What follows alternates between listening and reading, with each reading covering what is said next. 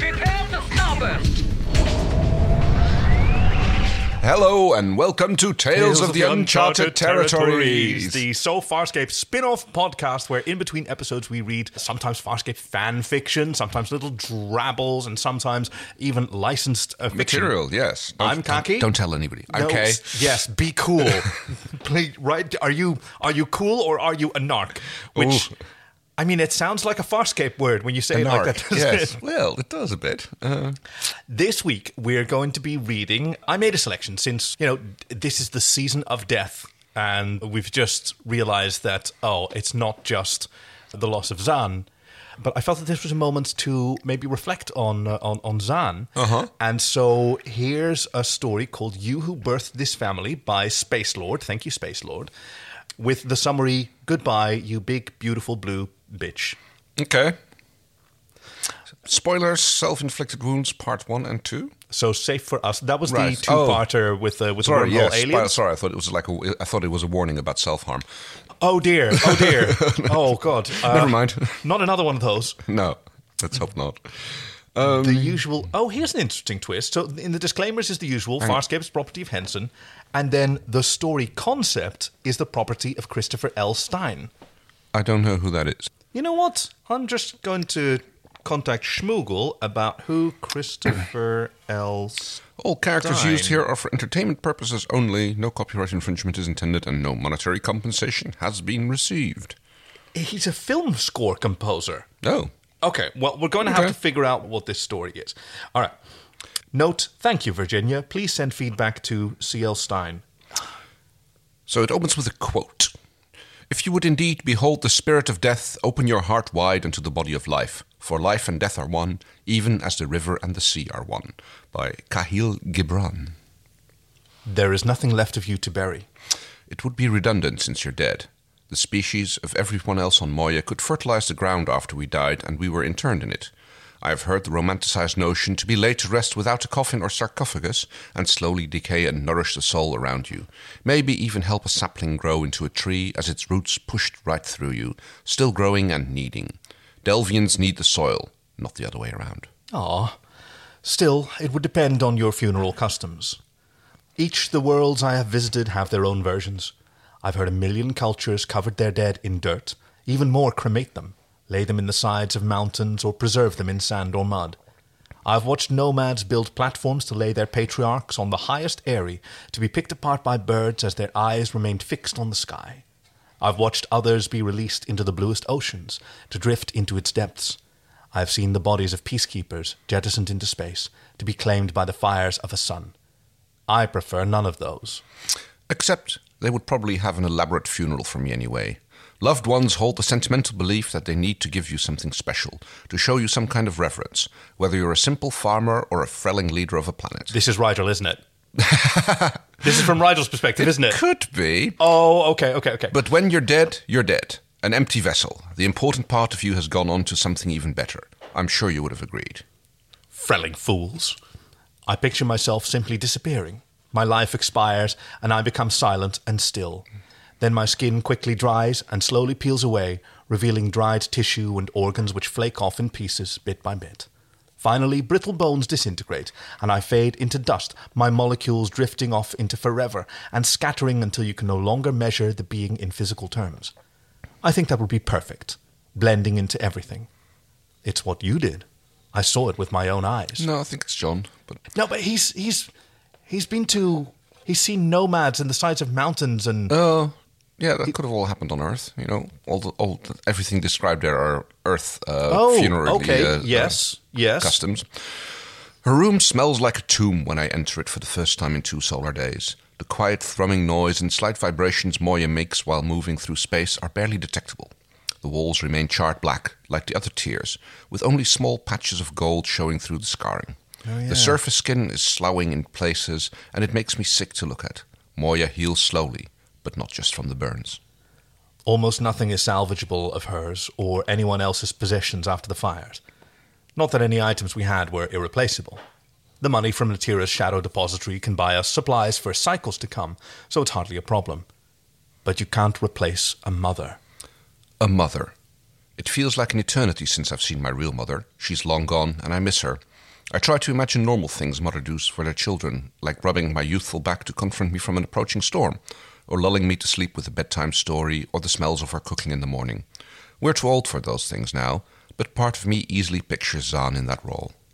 I've never asked her if she had any children. All the worlds I have visited, and I've never seen a Delvian child. I still don't know how Delvians breed. I pictured an ancient tree where blue pods fall from the branches, and a small Delvian unfolds its limbs, waking up into this new world.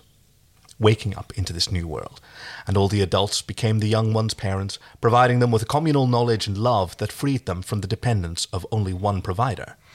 812 cycles is a long time to live, to grow.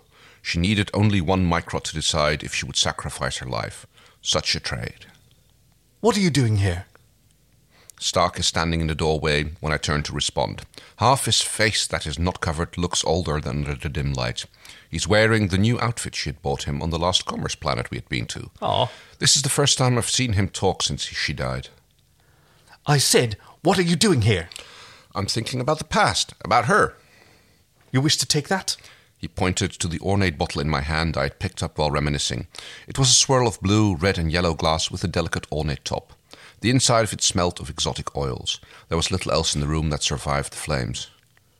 No, you can have it. I was merely remembering. Stark looked away. I have no need for it.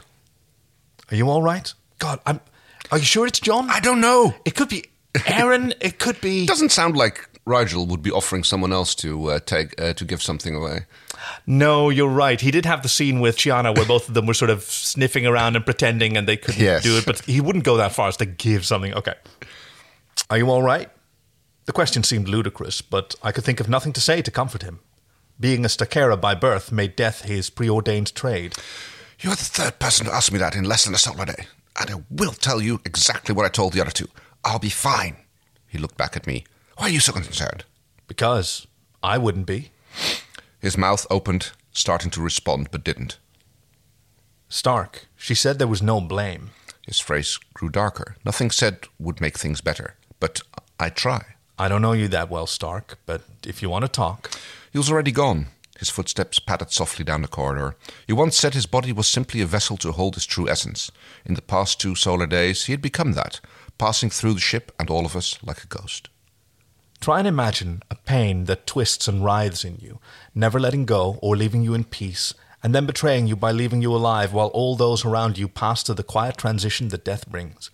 Imagine absorbing a dark part of every soul that you help pass into death, and that darkness adds onto another and another, building a soul that is a total culmination of the dark. The soul accumulates great power over itself and spirals to the brink of madness. Then you find something that mitigates that despair, and the one thing that makes that existence bearable. Lose it all too soon, and you have the evolution that is Stark. We, at least, had over 2 cycles with her. There was no one else to talk to better who could ease my fears, my doubts or my anger, and I had them even if I tried not to show them. I was raised proud. I was taught to think in terms of survival, to keep myself alive at all costs. It's a selfish way to be, but circumstances made me what I am. I'm starting to think Dargo now. Oh, Dargo's a good choice. Yeah. But so's Chiana. Yeah. It could be anyone. Yeah. She was none of those things to me. When I was young, I dreamed of space. Okay, so no, it could be still. Yeah. No, it can't be Erin. No. Because she was born and lived in space. Yeah. So okay, isolating John, it. yeah. When I was young, I dreamed of space because it's the dream of all youth to aspire to something so wondrous. As I got older and traveled through space, it no longer felt so special. Once in space, I dreamed of home, or the idea of it. Still do. Priorities shift like the stars when you're lost among them. It's easier to realize what's most important to you. Pilot, how is Moya? He hesitates before answering me. She's recovering, but still feels some pain. We so wish Zaan were here. So do I. The Pathfinder has become a fading memory, removed from Moya's hull by the simple press of a button. It was too easy, and she shouldn't be dead because of it. If there was a planet close enough, if we could have buried her in its soil, if we hadn't stopped to examine that wormhole, if. There are too many ifs. It's too late. We said our goodbyes. Why lament about it now? Pilot says nothing else. The annoying redhead Crichton revived from the cryo chamber is exactly that. Okay, Chiana weeps. Erin quietly works in silence, feeling guilty. Yeah, it's going to be Dargo, right? Yeah, it kind of has to be at this point. It was Zan's essence that brought her back to life on the ice planet. Crichton sulks in his room, blaming himself. I want to blame him too. His obsession with wormholes blinds him. But she never let me hold a grudge. She wouldn't stand for any of that. Fool the others if you will, but I see the greater good in the small Hynerian. It is Rigel! Okay. Have I ever told you how much I appreciate your counsel? Every time you let me. Goodbye, you big, beautiful, blue bitch. I turn my hover throne and leave the room. There is no need to remain among the ruins. We continue on. Reckless, misguided, and in sorrow, we continue on. I never asked her if she had children. Would you? Oh, wow. what a story. So, yes, it was Rigel. It was right. Oh, I love that so much. Thank you, Space Lord, and thank you for joining us on this very emotional episode of Tales of the Uncharted Territories. The one. Join us again next week as we return to Farscape, and after that for more fan fiction. Thank you again to all of us for joining on this fantastic voyage, and see you next week. Bye-bye. Zwaai, zwaai.